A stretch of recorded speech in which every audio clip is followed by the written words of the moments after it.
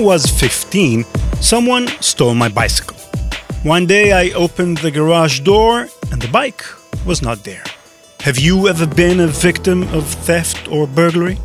If so, you can probably identify with my anger, disappointment, and humiliation at that moment. Someone just took my bike and left, and there's nothing I could do to stop it. Hello and welcome to Malicious Life. I'm Ran Levy. Those who have experienced cybercrime must also know these feelings of frustration. A hacker could be halfway across the world when they attack you, and you might have no way of figuring that out or catching them even if you could. So frustrating. But is there really nothing we can do? Are we really so helpless against cybercrime?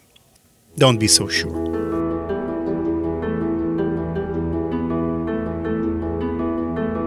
In early 2011, Georgia's Computer Emergency Response Team, or CERT, discovered an attempted cyber attack against government and military officials in their country. Someone broke into Georgian news sites and planted malicious code in them, an attack known as a drive-by download. The code was injected into carefully selected pages, mostly articles about the Georgian army and its links with NATO. While users read these articles, a malware installed on his or her computer scanned the hard disk for documents containing the word NATO, and if such documents were found, sent them to its operators. The Georgians had no doubt that this was a targeted attack. Their investigation found that only about 390 computers were affected by the malware, and about 70% of them belonged to Ukrainian politicians, officers, and government officials. The Georgians also had no doubt about who was behind this espionage attempt: Russia.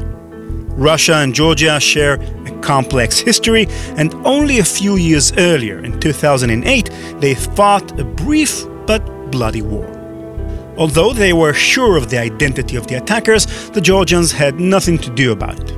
Diplomatic relations with Russia were frigid, and even if the identity of the hacker or the group behind the attack was discovered, the Russians would not hand them over. In fact, Russian law prohibits the extradition of Russian citizens to foreign countries.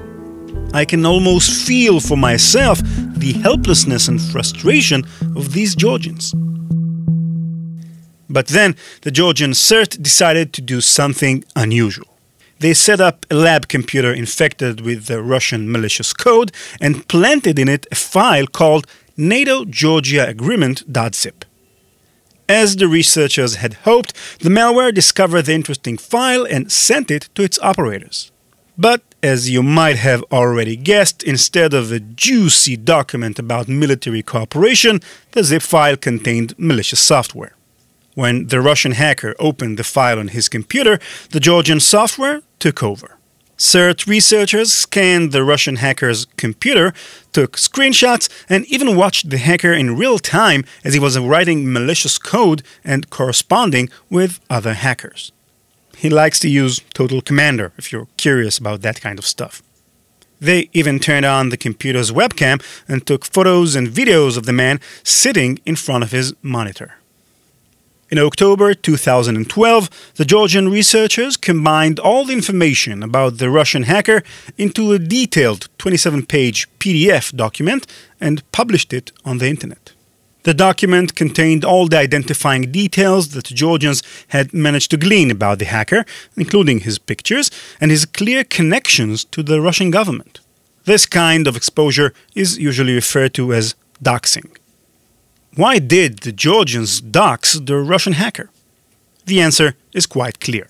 The Georgians knew that they had no way of putting their hands on him, so they decided to take a different course of action, one that we all know quite well in social networks: shaming. If they couldn't get the hacker or Russian government to pay for their actions, at the very least they could shame them publicly or possibly cause other countries to be suspicious of Russia in the future. I have no doubt that this doxing has reduced, at least slightly, the sense of insult and frustration caused by the break-in. So maybe there's something to be done against cyber criminals and malicious hackers. Perhaps organizations and companies don't have to sit idly by, building complicated defenses around themselves and hope they will not be attacked. Perhaps, as the cliché says, the best defense is offense. Maybe the solution is to hack back. Of course, there's nothing new under the sun. The hackback is an ancient strategy in technological terms. Before we dive into the debate about this idea and its place in the world of modern information security, though, let's go back a few decades to one of the most fascinating historical examples of such a move.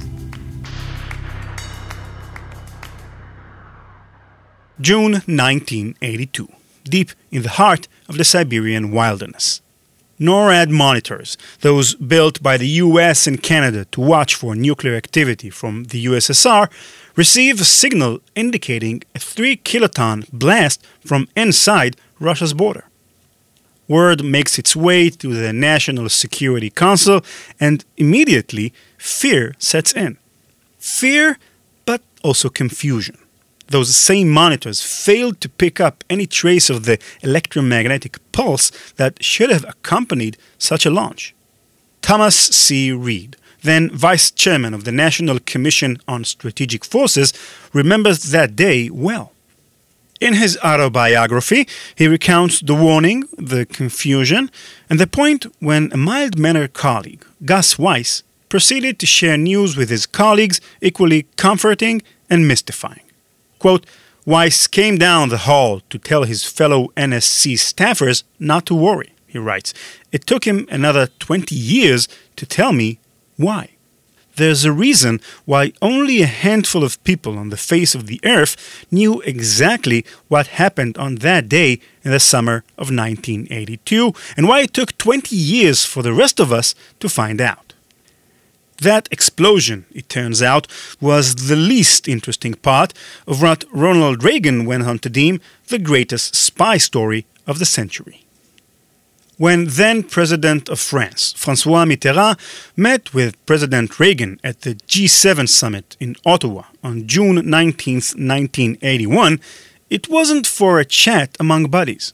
Instead, he revealed an intelligence operation, later deemed the Farewell Dossier, that would go on to prove one of the finishing blows to Soviet Russia.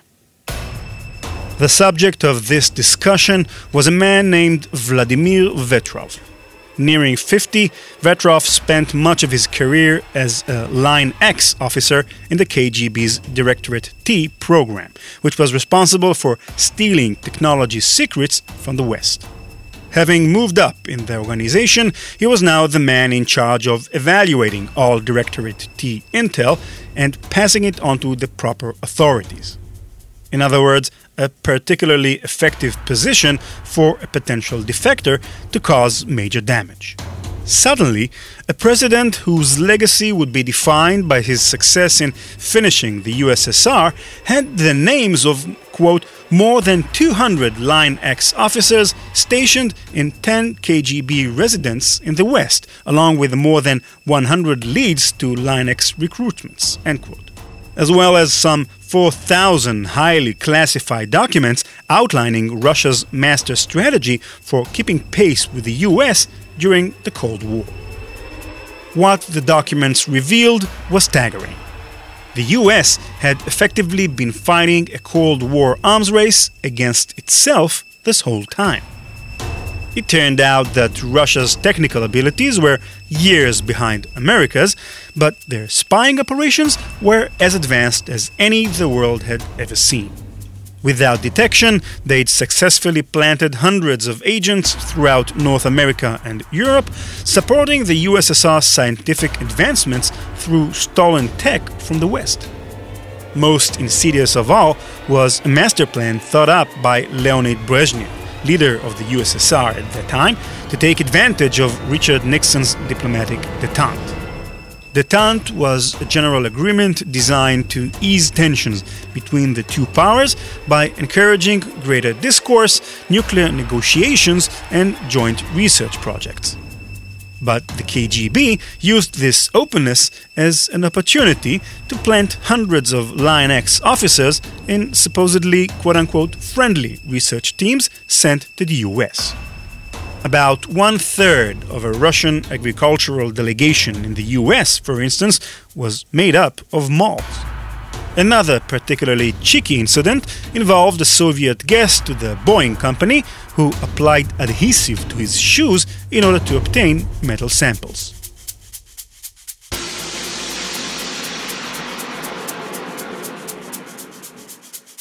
Vetrov's intel proved what some feared most. The US office under the Secretary of Defense released a report that concluded, quote, Western nations were thus subsidizing the Soviet military buildup, and that, quote, targets included defense contractors, manufacturers, foreign trading firms, academic institutions, and electronic databases, end quote.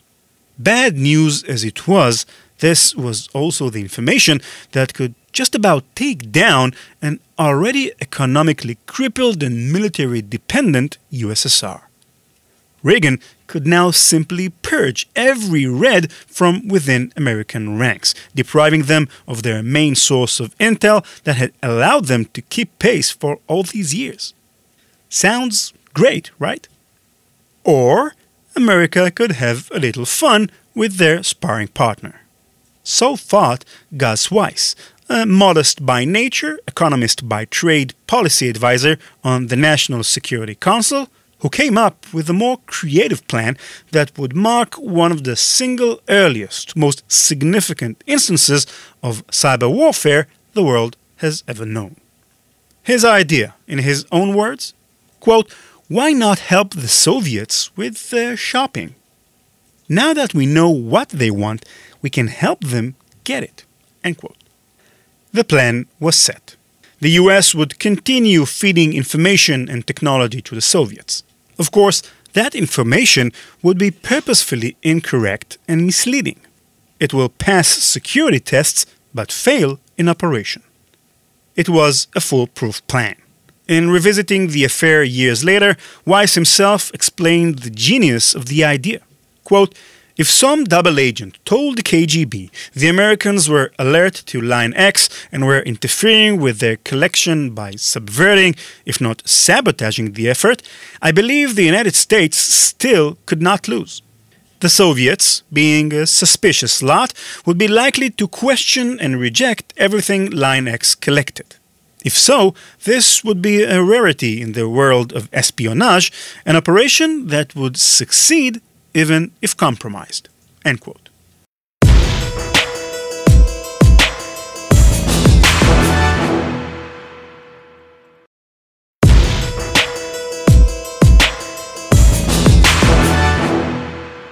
One instance of this plan's success? A control system software built for a massive physical and economic juggernaut of a pipeline running across Russia, quote, that was to run the pumps, turbines, and valve, was programmed to go haywire, to reset pump speeds and valves settings to produce pressures far beyond those acceptable to the pipeline's joints and wells. End quote. The result, in June 1982, quote, the most monumental non-nuclear explosion and fire ever seen from space.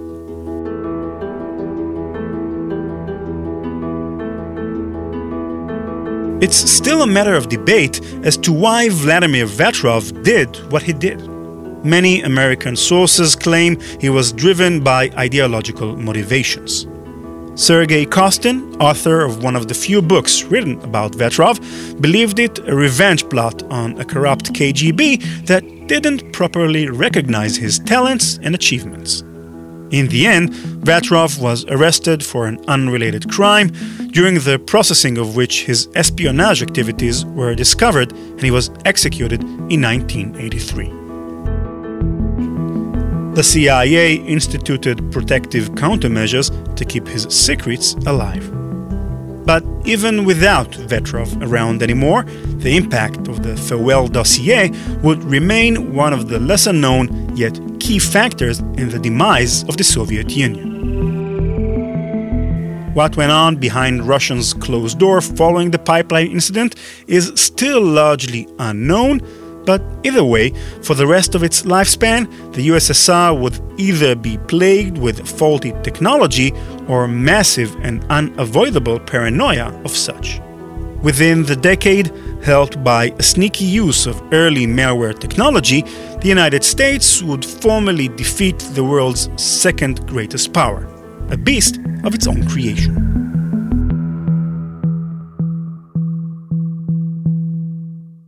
The Farewell Dossier incident is a fairly early example of a hackback. Seeding international failures in engineering documents is probably a rather complex matter, but as Yonatan Striem Amit, Chief Technology Officer and co-founder of Cybereason, says, nowadays hackback is much simpler. Another option is what's called hackback, and there's a great debate in the security defenders community on the legitimacy of that concept. What is hackback? Imagine, for example, that I put on my own machine a document that I'll, very deliciously call, my trade secrets or whatever. The secret recipe for the crab crab potty. Yeah. The secret recipe for crab potty.doc on my machine.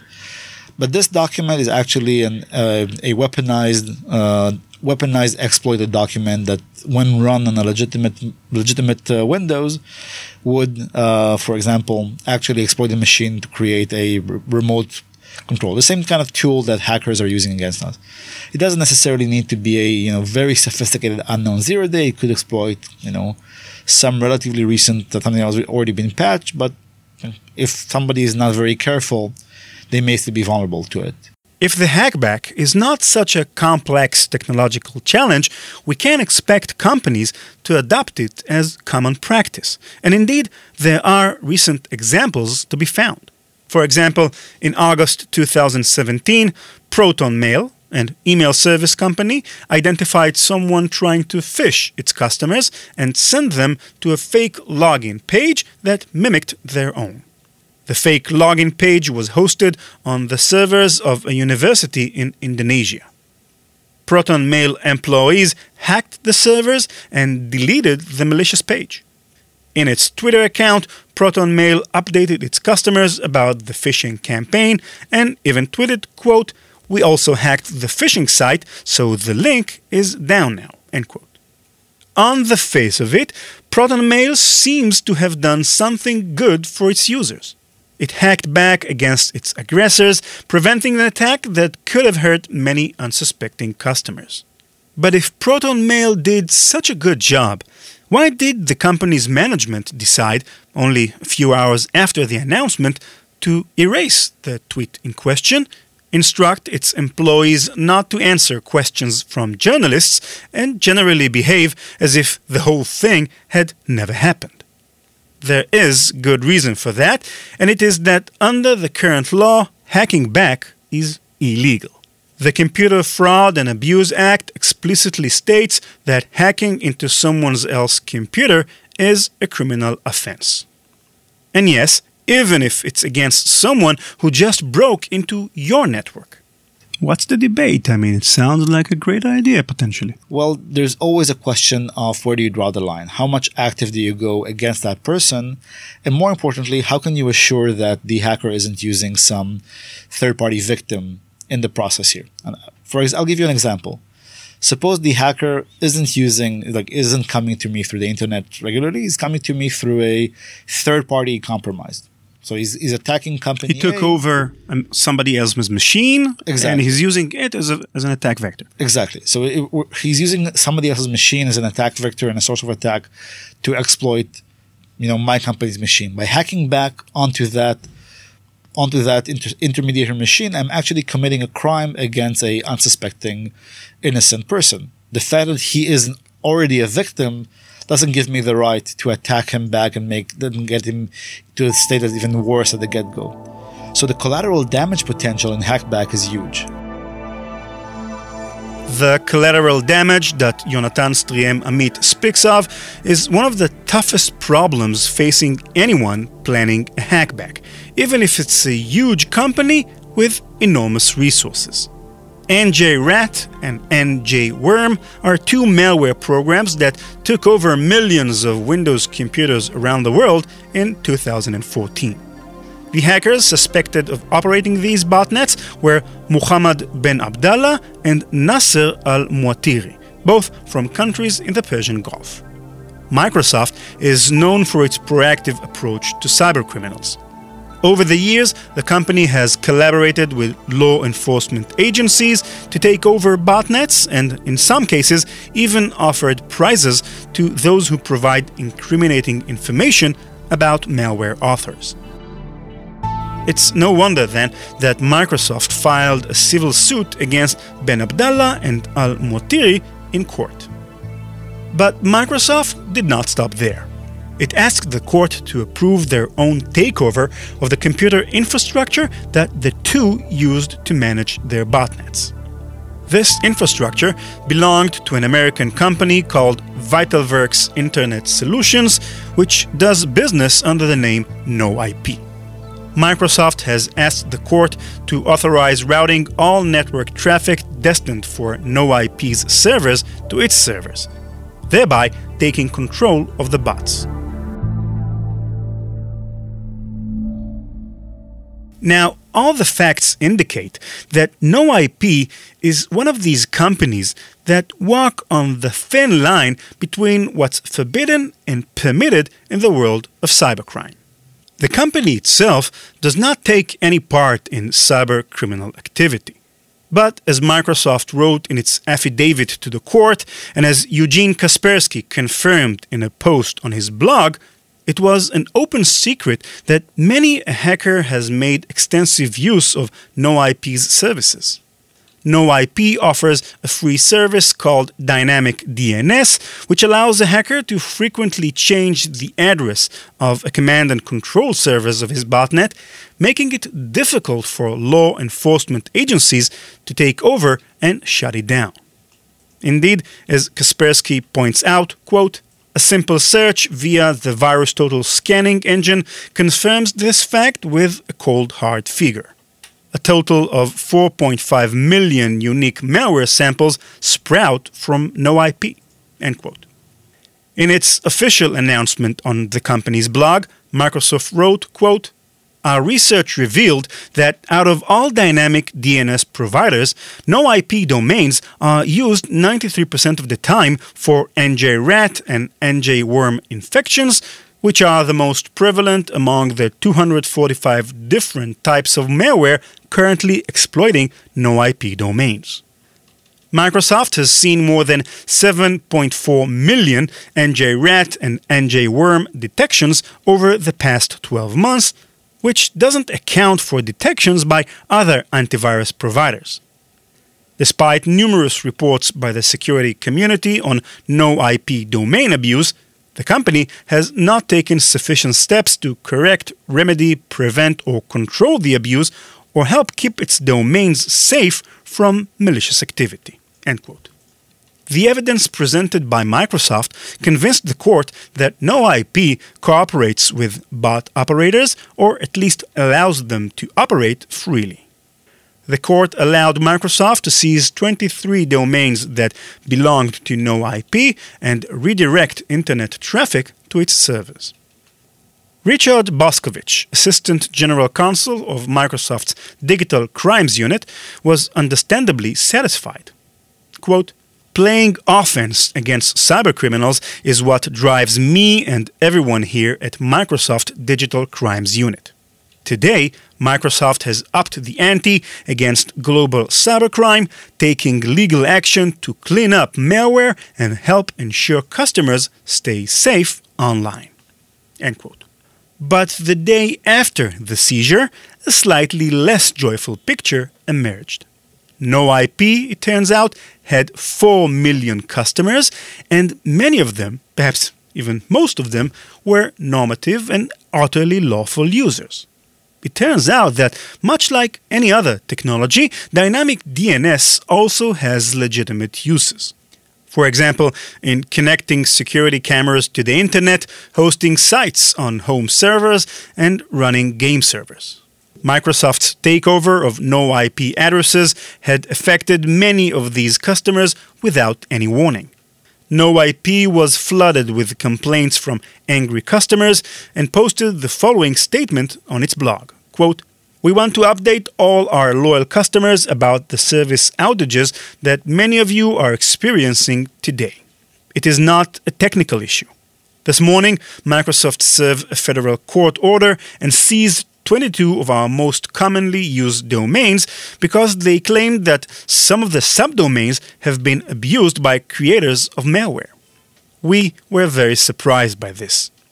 We have a long history of proactively working with other companies when cases of alleged malicious activity have been reported to us.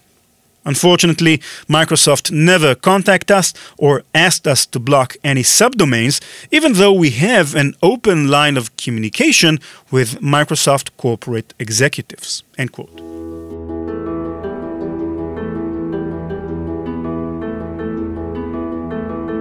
Whether or not no IP is really as innocent as it claims, it is quite clear that despite Microsoft's best intention, innocent users suffered clear damage, and it is the same sort of collateral damage that I mentioned earlier, because of which the law explicitly prohibits hackback operations. Just 9 days after capturing the no IP domain names, Microsoft was forced to make a public apology to no IP and its customers and return the addresses it has seized. The bottom line is then that hackback is dangerous for the same reason that a gunfight between police officers and criminals is dangerous for innocent bystanders passing by on the street. In addition, those who choose such an active defense put themselves at a legal risk, since under our existing laws, hacking a computer is an offense, no matter the motive. That is why Sam Curry, Cybereason's chief product officer, is not enthusiastic about that strategy, to say the least. Let's be clear, there's a Cold War online in a very cyber-turbulent space, and it is multipolar. And if we start to encourage hackback, then every nation, not only every nation, but every company, every organization, and private armies will start to emerge. That becomes a world that frankly could threaten it for all of us. So I don't want to see a world emerge where everyone feels, it's like a Mexican standoff. Everyone's got massive firepower pointed at everyone, and someone pulls the trigger. That's not a good world to do business in and live in and improve the human condition. So I would like to say that we need to have our laws have a general, just as we don't approve vigilantism, I don't believe personally that we should condone hackback by companies. No company is going to stand up against a nation state, and having our multinationals bang it out with each other is a very daunting thing. Or as one commentator wrote in Bruce Schneier's blog, quote, "Hacking back is like claiming that the problem with the Wild West in the 1800s was that it simply wasn't wild enough." End quote. But despite these fears, hackbacks are a temptation that many organizations are unable to resist. No one likes to sit and wait for someone else to attack them. It's almost against human nature. Michael Solmeyer, the Belfer Center's cybersecurity project director at the Harvard Kennedy School, told a reporter for the Daily Beast, quote, "I'm pretty convinced that the current arrangement of merely asserting that hacking back is illegal, so therefore do nothing, I do not think that this is a sustainable approach. Something's going to have to change." End quote. There are a great number of people who agree with these words.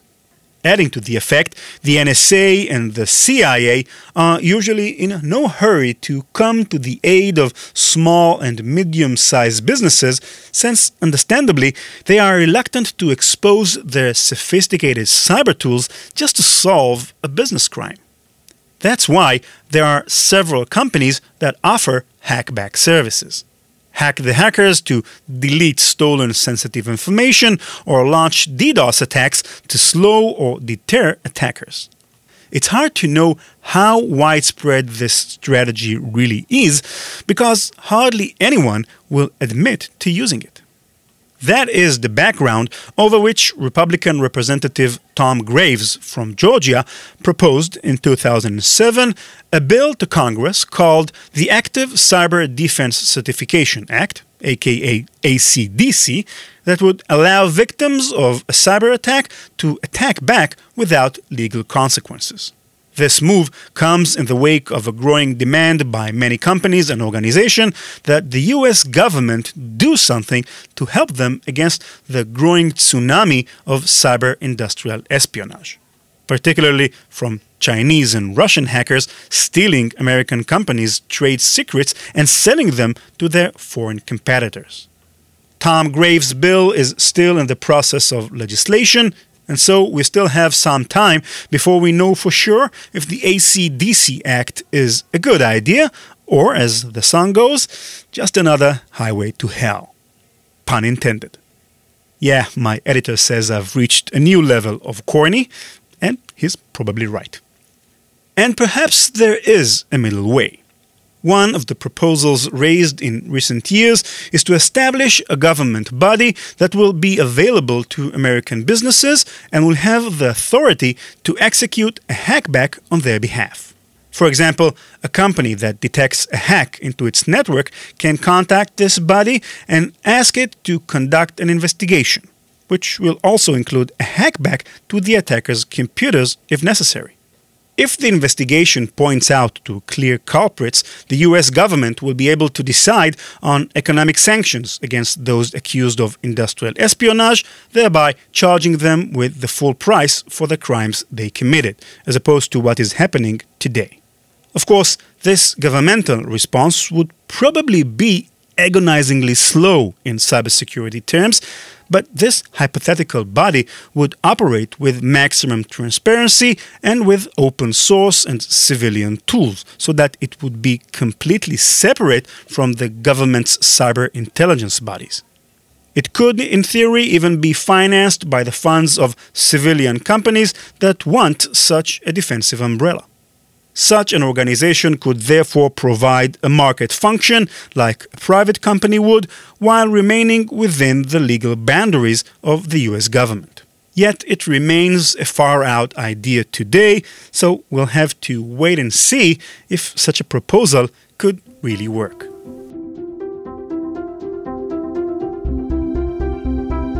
Will the hackback become a legitimate tool in the world of information security and perhaps even a government service?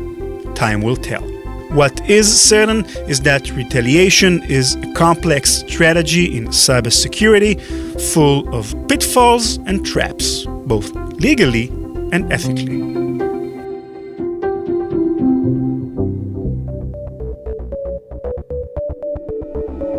That's it. Thank you for listening. Visit malicious.live to subscribe to our podcast, read full transcripts, and download other episodes.